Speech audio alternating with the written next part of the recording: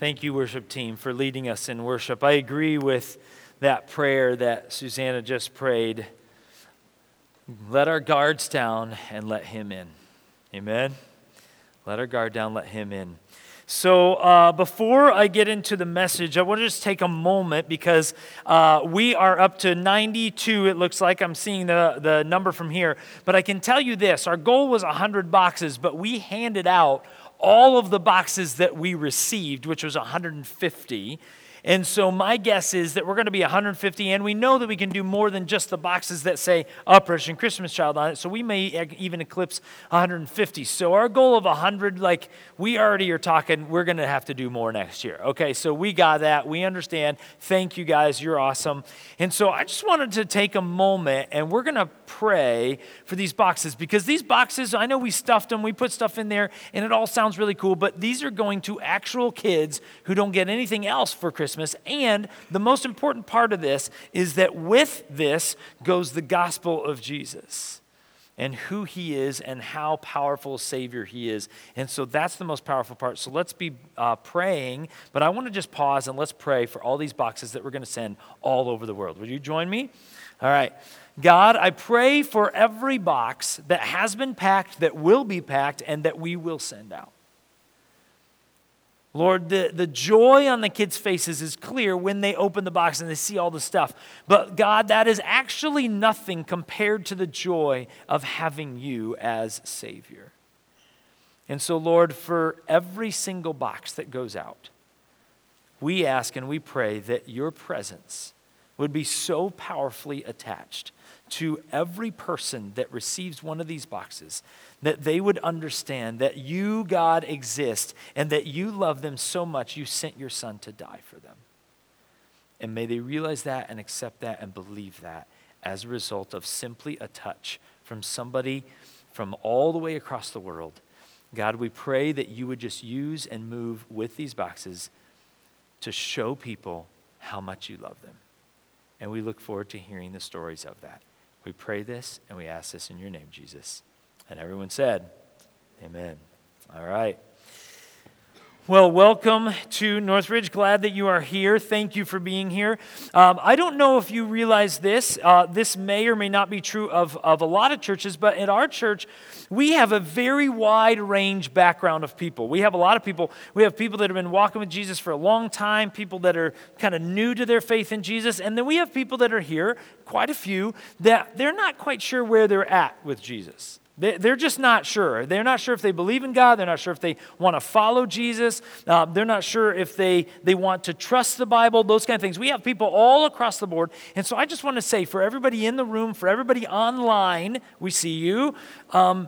This is a place where it's okay, wherever you are with God, just know that we are really serious about God. We are really serious about Jesus. We are really serious about God's word. And so that's what we always are praying and hoping for, is that people find the power of the Savior that God sent, Jesus, to die for you.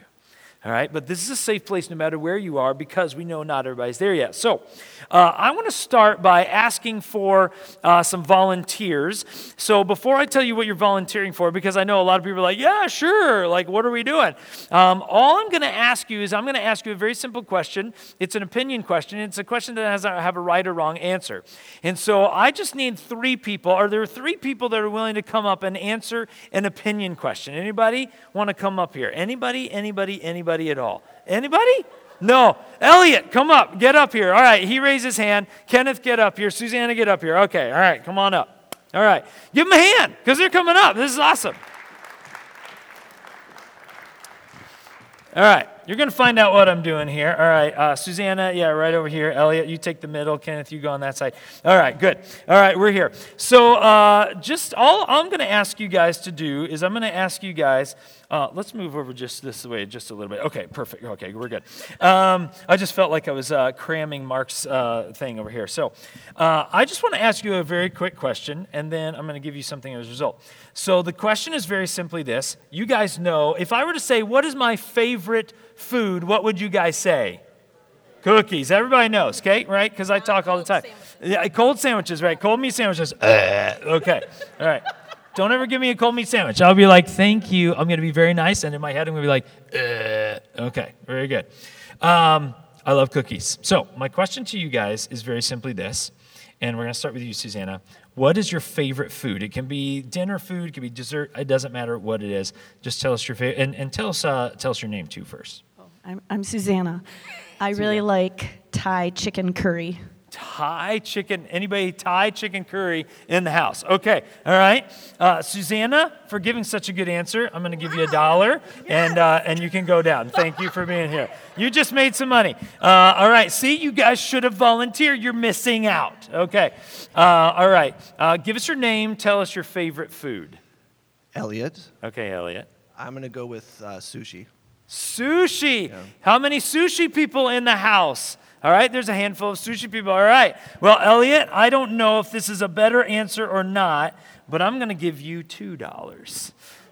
Congratulations, and you can go down. So, sorry, Susanna, I apologize. All right. So, last but not least, give us your name and tell us your favorite food, Kenneth. My name is Kenneth, and my favorite food is mac and cheese pizza. Ooh, that's very anybody else with him, mac and cheese pizza? Oh, you got as many people as sushi, all right? That's awesome. Well, you know what? I think not because you got maybe the most hands, but I'm going to give you, Kenneth, $5 for volunteering, all right? Give him a hand. Thank you. That's awesome.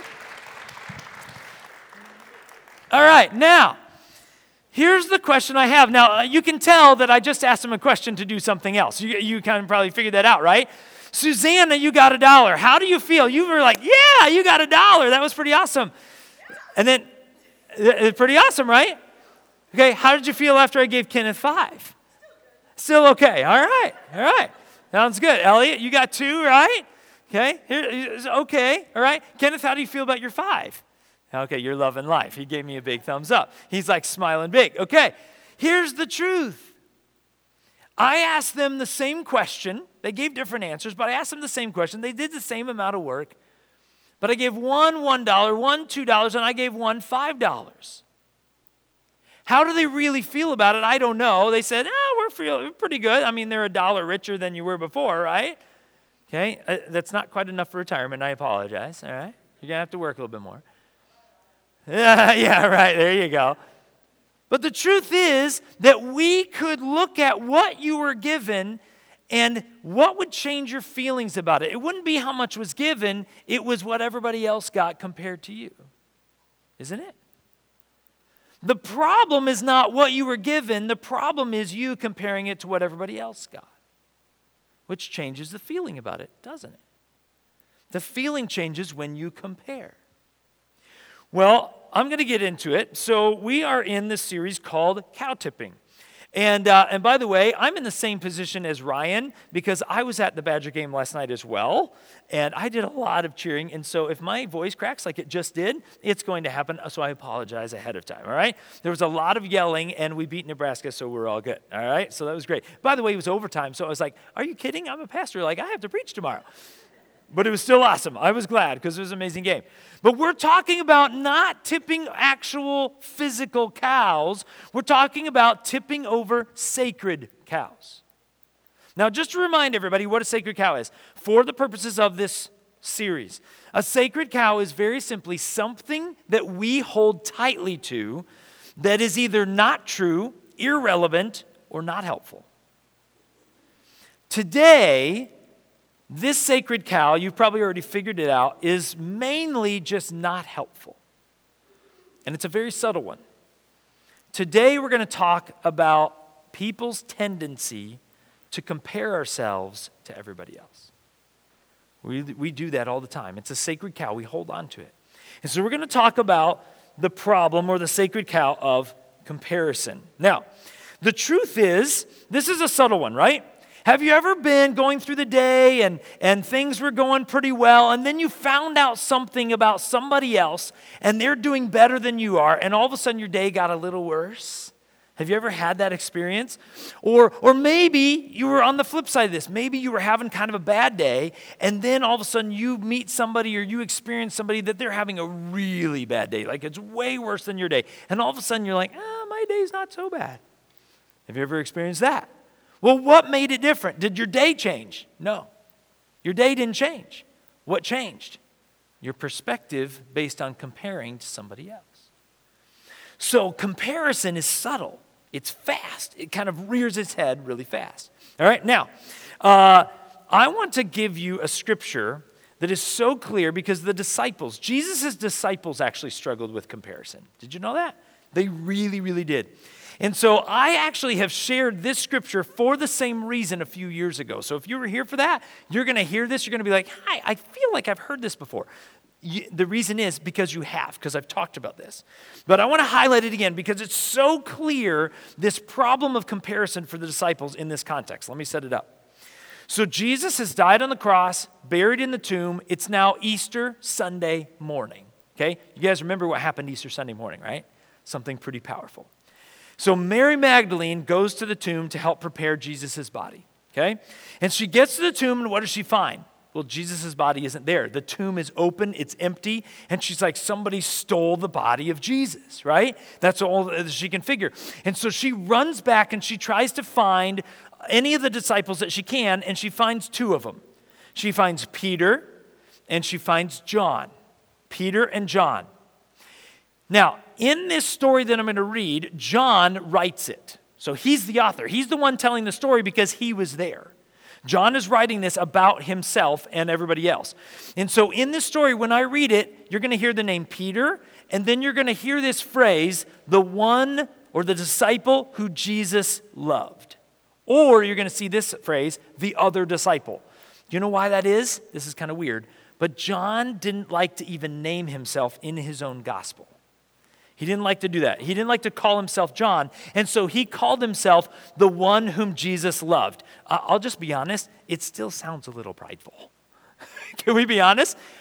He's like, I'm not going to call myself by my name, but we're going to say, I'm the one who Jesus loved. Right? I'm just saying, it sounds a little bit prideful. And you're going to see that this is a little bit of an issue for John. Because I'm about to read this little scripture passage, and while I read it, here's what I want you to take note of. I want you to take notice of how many times John makes a point to let everybody know that he's a faster runner than Peter. You think I'm kidding. It's in Scripture. I didn't change anything. This is straight from the Bible. All right? Listen to this, all right? Easter Sunday morning, John chapter 20, I'm going to start with verse 2. She, this is Mary Magdalene, ran and found Simon Peter and the other disciple, that's John, the one whom Jesus loved. She said, they have taken the Lord's body out of the tomb, and we don't know where they have put him.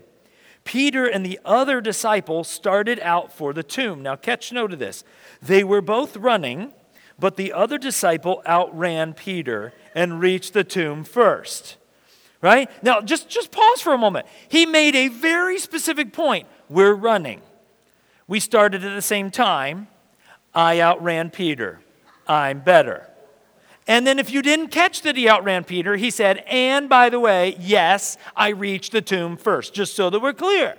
Right? Like, why do we need to know that? We don't. But he tells us. Why?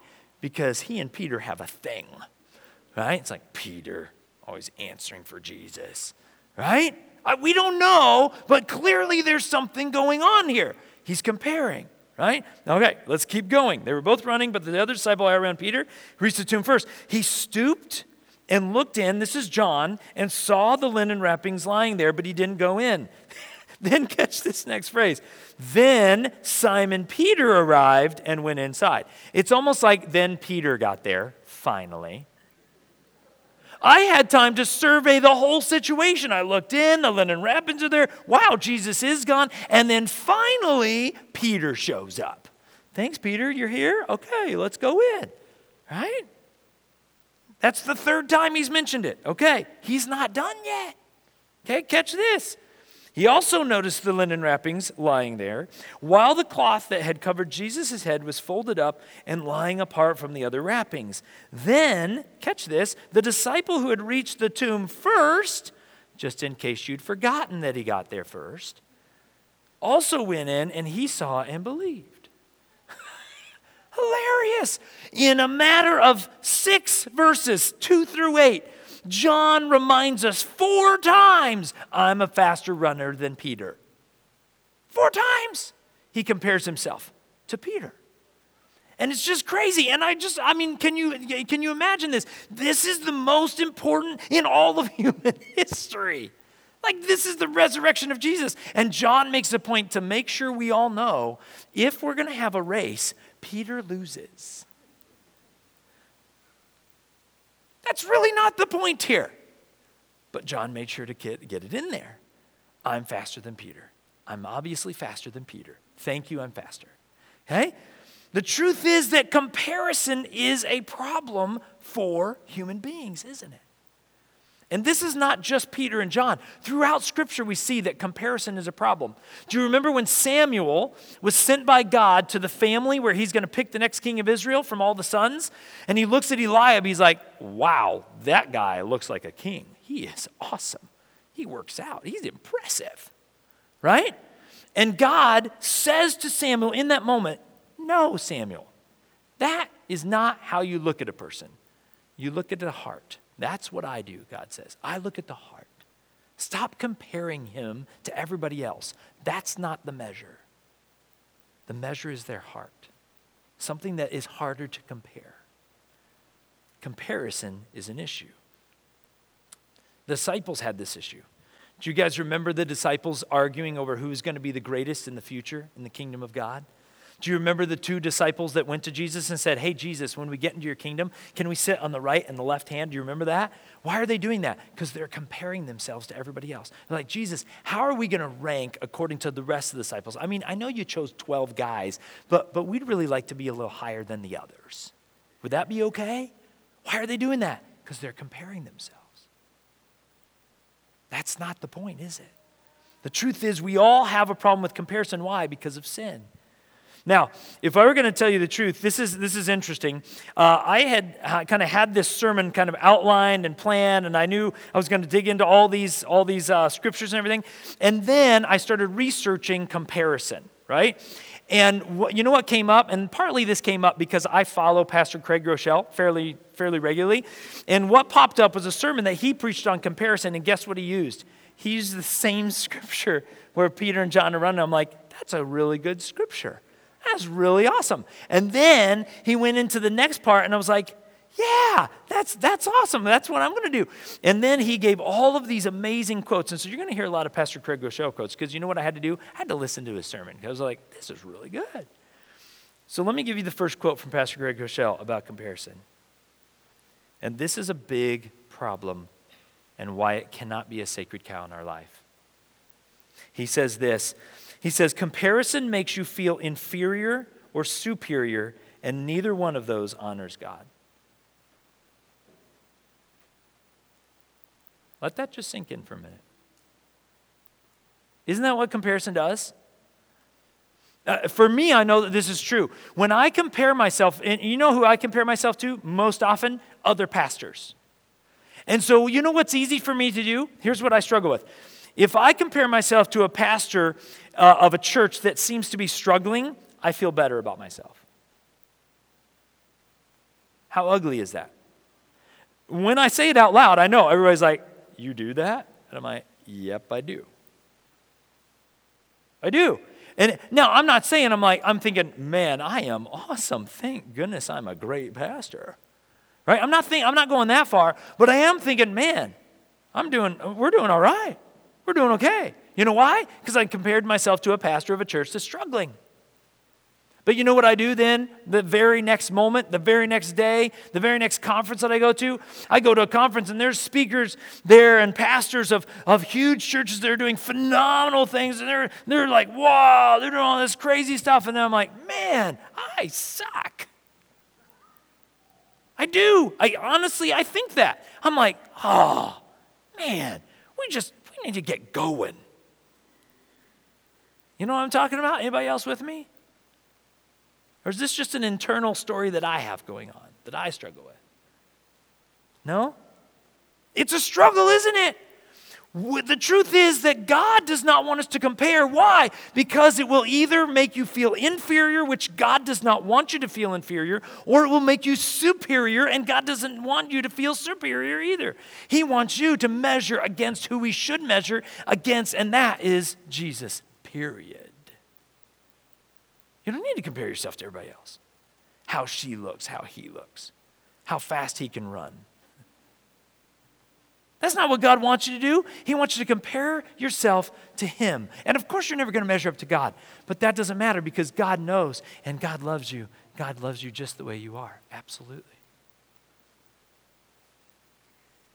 Have you ever been in those situations where the comparison game has kind of started to mess with your brain, mess in your head? Anybody, you don't have to raise your hand on this. Anybody of you have a coworker that they're always seemingly perfect? They're always put together. They always show up. They've got the coffee. They hand out coffee to everybody else. And at the meetings, the CEO or the manager or whoever's leading the meeting, the chairperson leading the meeting, and they always have the first answer, and it's almost always right. Oh. Can't you just, you're going into the meeting, you're right away, that employee, you're like, they're going to have an answer. I got nothing today. In fact, I don't want to hear their answer anyway. Anybody ever been there? Right? Or students, right? You do a presentation in class and you feel like, man, that was pretty good. And then the next student gets up, next classmate gets up, they do a presentation, everybody's laughing, and then they cheer and clap when they're done. And you're like, well, man, mine stinks. Right? What's the problem? It's comparison. You shouldn't compare yourself to somebody else. That's not what God wants. You're going to just feel inferior or superior. Comparing yourself to others is a really good way to kill the joy in your life. I love what Pastor Craig Rochelle says. I told you I was going to give a lot of quotes from him today. He says, one of the best ways to kill something special is to start comparing it to something else. Isn't that true? You have a great day, you posted on social media about the great day that you had with your family. Maybe your family spent an amazing day, and then you get down, you're going to bed at night, and you start scrolling, and you see your neighbor posted about what they did that day, and you got 5 likes, and they got 2,700 likes, and 27 comments too. This is great, you're awesome, wow. Woo. And you got one from your best friend says, looks good. You're like, well, I thought it was a good day with my family, but apparently not. My perfect neighbor down the road, right? Why? Because comparison, you start destroying your joy, destroying something special by comparing it to everybody else. Stop comparing yourself to anybody else. Allow God to just fill you with the joy that he wants to fill you with. Stop looking around. Measure yourself against God and what he says. Now, here's the truth. I gave John kind of a bad rap, right, with that story, and so I have to balance it out. Peter had the same problem, okay? Let me take you to another portion of Scripture where Peter had the same problem. This is, I kid you not, this is the very next chapter, okay? Very next chapter. John and Peter, okay, all this stuff, they had this issue before. Okay, we get John is a faster runner than Peter. Peter has a comparison problem as well, okay? So let me set up the context. It's a few days later. Jesus is now resurrected. He has all these things. But do you remember what Peter did to Jesus before he was crucified? Do you remember what Peter did? Something not very good. He denied Jesus how many times? 3 times. Somebody said, hey, you were with Jesus? He said, no, I don't. No, I don't know him. You were with Jesus? No, I didn't. And then finally somebody presses like, I know you were with Jesus. Your accent gives you away. You're from that area. You know Jesus. He said, I swear I don't know the man. That's what Peter did 3 times. He swore, I don't know Jesus. Denied him. Betrayed him. So in this story, in this moment, Jesus asks Peter, this is after he's resurrected. It's just Jesus and Peter. The disciples are there, but they're not in the conversation. Jesus and Peter are talking, and Jesus asks Peter 3 times, do you love me? And 3 times Peter says, you know I love you. You know I love you. He declares his devotion and his love for Jesus. It's this beautiful reconciliation and forgiveness moment. And it's no mistake that Jesus asked Peter 3 times if he loved him. He was restoring him every time for the 3 times that he denied Jesus. It's powerful. It's beautiful. But then something we forget happens right after that. We usually miss this part because the do you love me part is really cool. But right after that, Jesus asks Peter and tells him something. Now, before I read this, I want us to understand Peter's heart. If you read all of Scripture, all the Gospels about Peter, the biggest thing that Peter wants to do is he wants to give his life for Jesus, even physically. Do you remember when Peter tells Jesus, Jesus, even if I have to die for you, I will do that? Do you remember that? The only thing Peter wants to do is he wants to give his life. He wants to die for Jesus. And in this moment, Jesus tells him this. This is right after he says, do you love me 3 times? Okay? John 21, 18 and 19. Jesus says to Peter, I tell you the truth. When you were young, you were able to do as you liked. You dressed yourself and went wherever you wanted to go. But when you are old, you will stretch out your hands, and others will dress you and take you where you don't want to go. Now, this is going to explain why he said that. Jesus said this to let Peter know by what kind of death he would glorify God. Then Jesus told him, follow me. Now, I know that this is kind of weird to say, but the truth is what Jesus just told Peter is, you have wanted to give your life for me. The whole thing that you've wanted your life to be about is faithfulness and following me, is to give your whole life to me. And Jesus tells Peter in this moment, Peter, you and I, we're good, and you're actually going to give your life for me. In fact, you're going to die the same way that I died. You're going to be crucified because of me. Now, most of us, I don't think, sometimes you think, that doesn't sound like a good moment. That doesn't sound like a good day. But for Peter, you have to understand, Jesus is restoring Peter to the highest level. He's saying, Peter, you are going to give your life for me. I just want you to know that. It's this beautiful, powerful moment. Now, here's why I bring all that up. Listen to what Peter does in this probably one of the most powerful moments in his whole life. This is what Peter does. Next verse, verse 20. Peter turned around and saw behind them the disciple Jesus loved. Again, that's John. The one who had leaned over to Jesus during supper and asked, Lord, who will betray you? Peter asked Jesus, what about him, Lord? Jesus replied, if I want him to remain alive until I return, what is that to you? As for you, follow me. Did you notice what Peter did there? Peter had this beautiful moment. He's reconciled with Jesus. Forgiveness has been offered. And then Jesus has this beautiful moment. He says, Peter, everything you've ever wanted, you want to give your life to me? You're going to give your life for me. This is everything you've ever wanted. And in that moment, all Peter can do is turn around and think about the guy that runs faster than him, John. And he looks at John and he says, but Jesus, what about him? Like, what's going to happen to him? Can you tell me what goes on with him? Because he kind of drives me a little crazy sometimes. I mean, thank you for telling me how I'm going to die, but I'd like to know about John. He's comparing himself.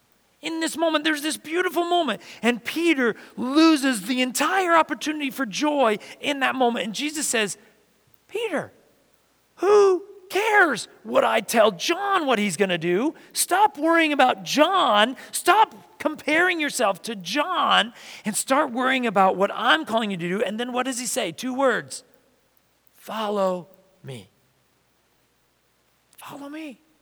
Just follow me. Don't worry about everybody else. So you guys know this is the week of Thanksgiving, right?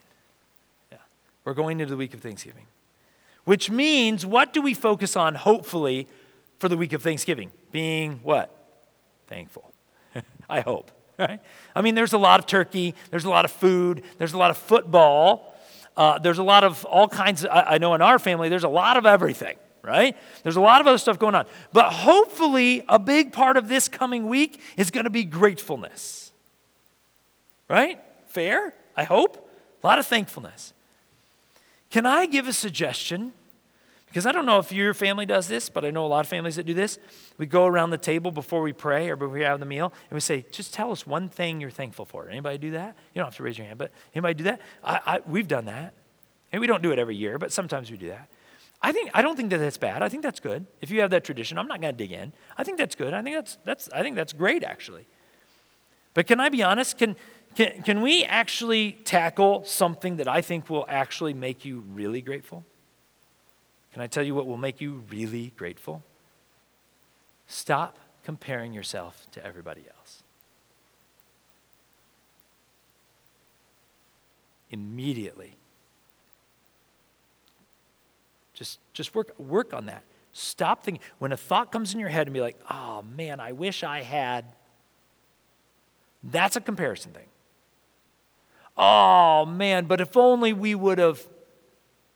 That's a comparison thing. Take all of that away and see what you actually have and who you are and who's around you.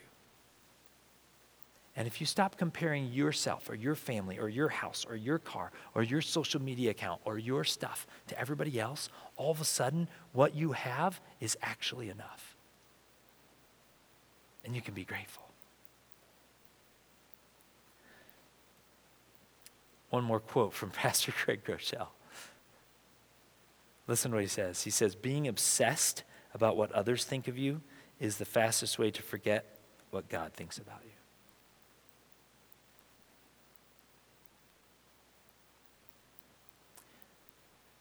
I think Christianity in the United States is hurting largely because we are comparing ourselves to each other and we're not comparing ourselves to God.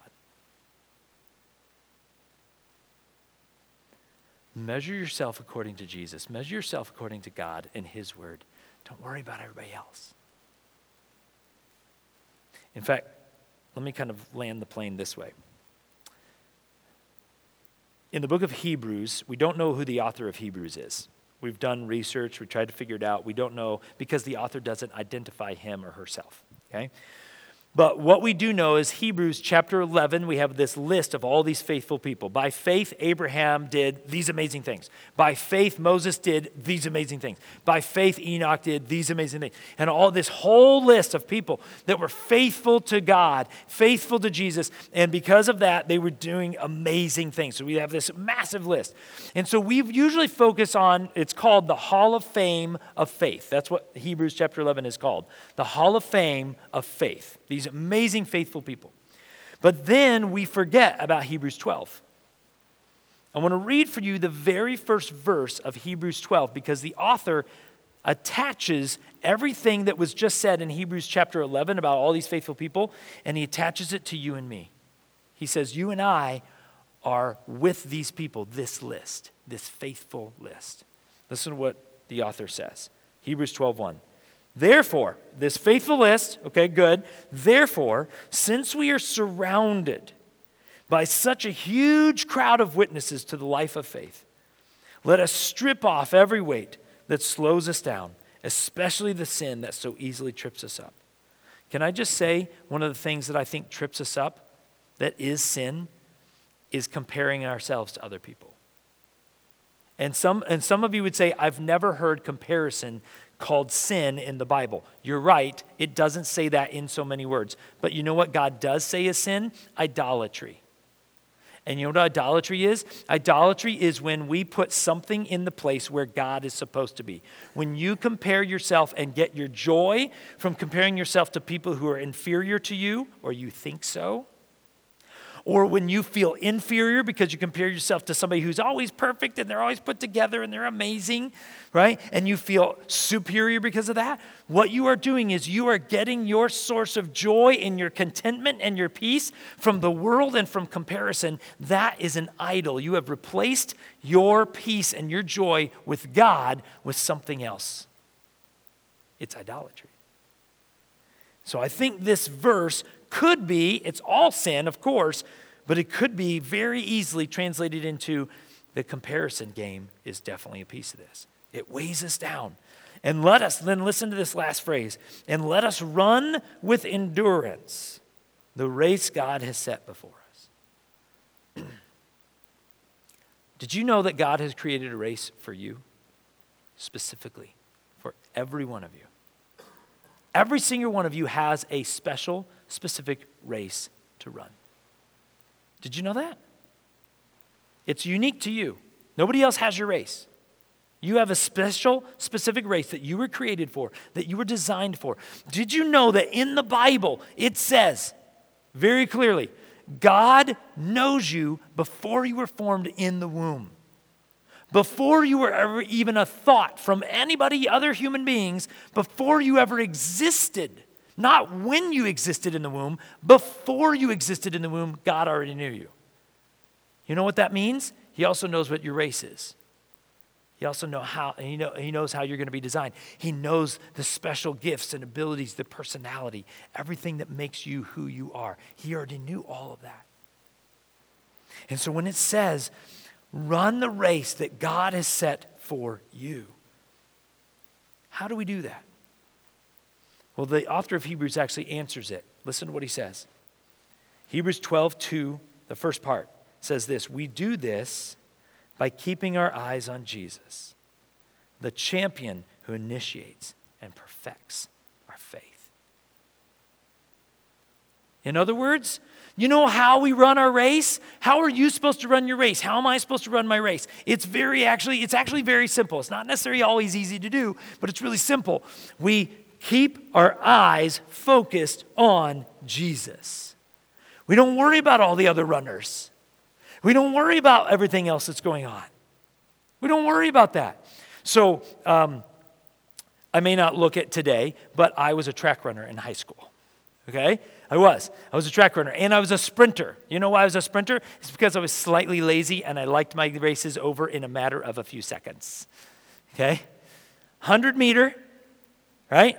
200 meter, the 4x100, every now and then the 4x200, and sometimes if they really needed somebody badly, like I was not the best choice for this, but sometimes they'd ask me to run the 400 meter. Oh, I hated the 400 meter. I'm like, they call that a sprint? That's the entire way around the track. I'm like, my race needs to be done sooner than that.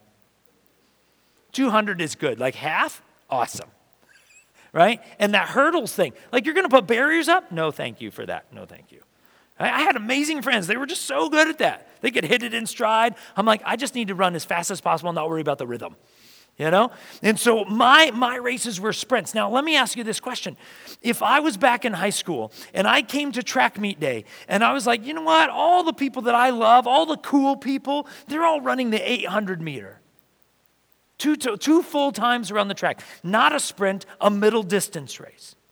And what if I showed up and I'm like, you know what? I don't want to run 100. I don't want to run the 200. All the cool people that I want to be like, they're running the 800, so I'm going to run the 800. Now let me ask you this question. What's going to happen? Two things are going to happen. Actually, you may not be thinking about it this way, but two things are going to happen. Number one, the 800 meter is not going to go well for me. I already told you I hated the 400. 800's twice. No, thank you. The 800 is a really hard race, by the way. It's not going to go well for me. And you know what the second really tragic part of this is? I'm going to lose the race that I was supposed to run because I never ran it. Does that make sense? Can I be honest with you? Now we're not talking about running. Now we're not talking about track. Now we're talking about the race of life. You have a race that you're supposed to run, that God created you for. You know what the fastest way is to lose the race that God gave you to run? By not running it at all. By running somebody else's race. By comparing yourself to everybody around you. In other words, we need to stop comparing ourselves to other people. When we get to the end and we face God,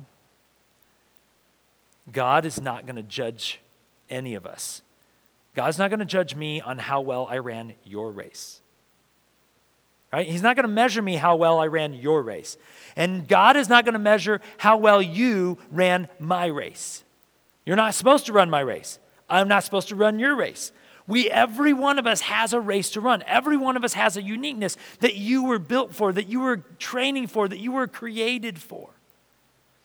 The best way to lose your race is to run somebody else's race. Don't try to run my race, because it's not your race. And I better stop trying to run anybody else's race, your race, or any other pastor's race. Can I be honest? There are times I find myself trying to run other people's races, especially other pastors. I'm like, ooh, that's a great idea. Wow, ooh, we should, and I'll come to staff sometimes. I don't usually do this, but every now and then I'll be like, hey, you know what I heard? Whew, we should maybe try this. And then the staff is like, you're an idiot. No, they've never said that. But they do look at me that way sometimes. And I'm like, okay, this is a no.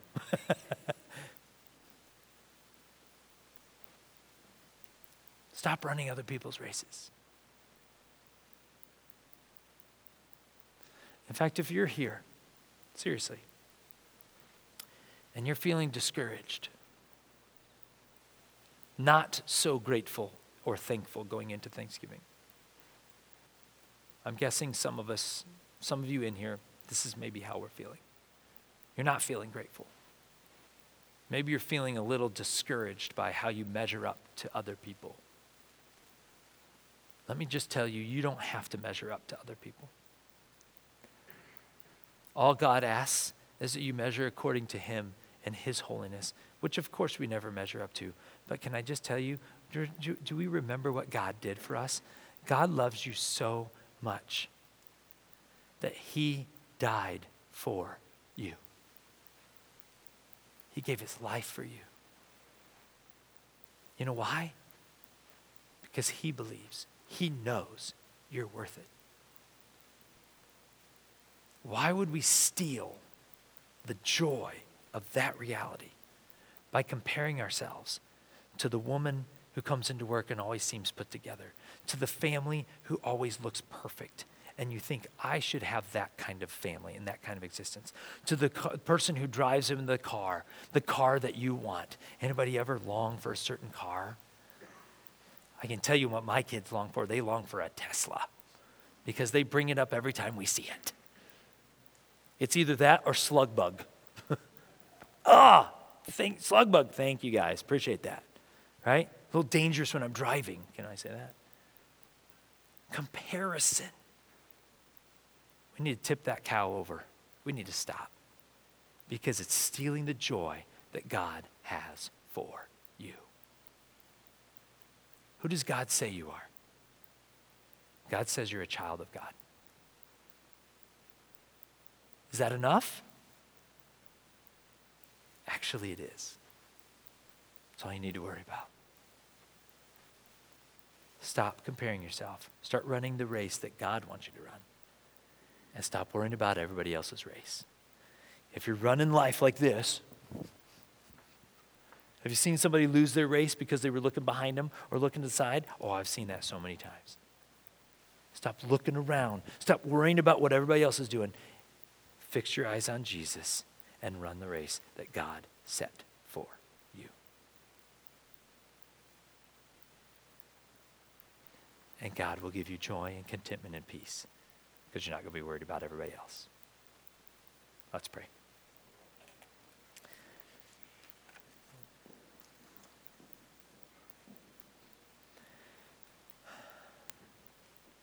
Lord Jesus, the truth is, it's so easy, God, for us to compare ourselves to other people, to compare ourselves to that coworker, to that student, that boy or that girl in our school who is always seems to be the most popular. Everybody loves to hear what he says or she says. Everybody's always modeling their clothes after that person or this, that, and the other thing. Everybody's quoting that person. And sometimes we compare ourselves, and sometimes we compare depending on who we're comparing ourselves to. It makes us feel better about ourselves, and a lot of times it makes us feel worse.